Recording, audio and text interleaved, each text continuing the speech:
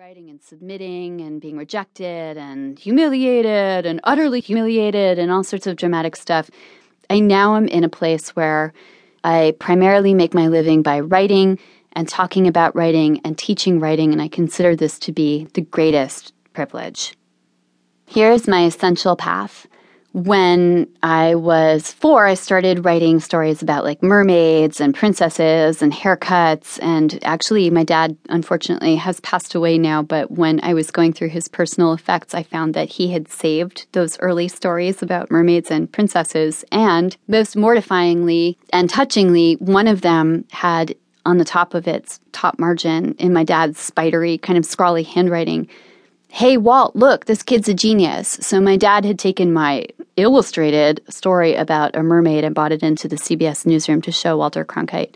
So you can see from a very young age, I had this great backing and support of my family. So whether you are a writer or you know a writer, support other writers and give yourself some support, because it is kind of a weird profession. You spend a lot of time alone in a room playing with imaginary people, and you don't always make good money or even any money. You just do it because you love it and you're in love with your characters and in love with the stories. So if you know a writer or you are a writer, just, give some love. That's all I have to say about that.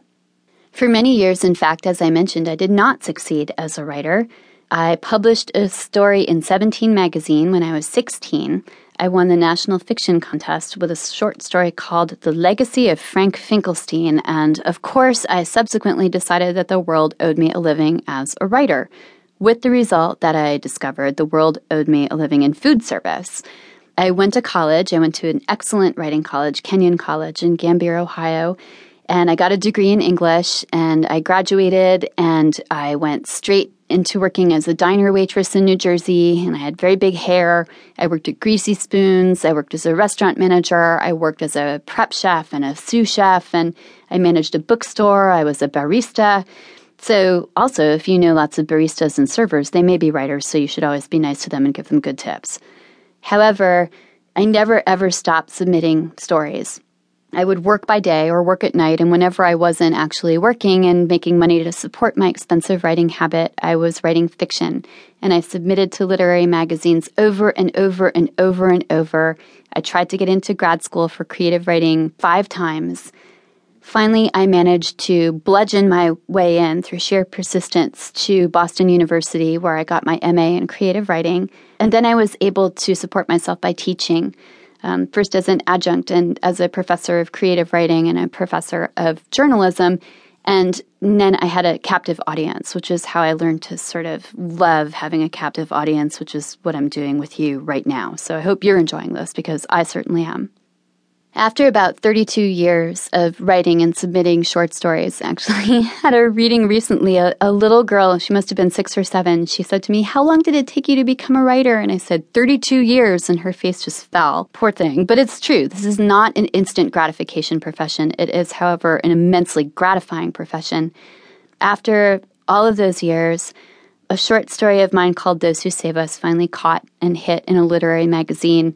The story grew into a novel called Those Who Save Us also, and that novel, by a sort of alchemical, magical, miraculous process of having people read it and give it to other readers, and readers gave it to more readers, and it just sort of snowballed, that book became a bestseller. And so I was able to take the time from teaching to write another book, which was called The Storm Chasers, which was also a bestseller. And I know you've heard all of this in the introduction, so I won't belabor it. The point is, I'm very grateful to be spending most of my time now totally immersed in writing. I know how hard it is to write a story or a book. I know how magical it is to read a good story or a book. I myself am an avid, addicted reader. And so I'm happy to be your guide in talking about these things for the next several lectures. Here's how I've broken this down. I'm starting out with the building blocks of a story, the things that you cannot have a good story or book without. First, I'm going to talk about character. Then I'm going to talk about plot, what happens in a story. I'll talk about dialogue, which is what people say. I'll talk about detail, which enriches the worlds of stories so that readers can walk into them and then walk out again with memories of those fictional worlds. I'm then going to sort of graduate, if you will, to more intermediate topics of style,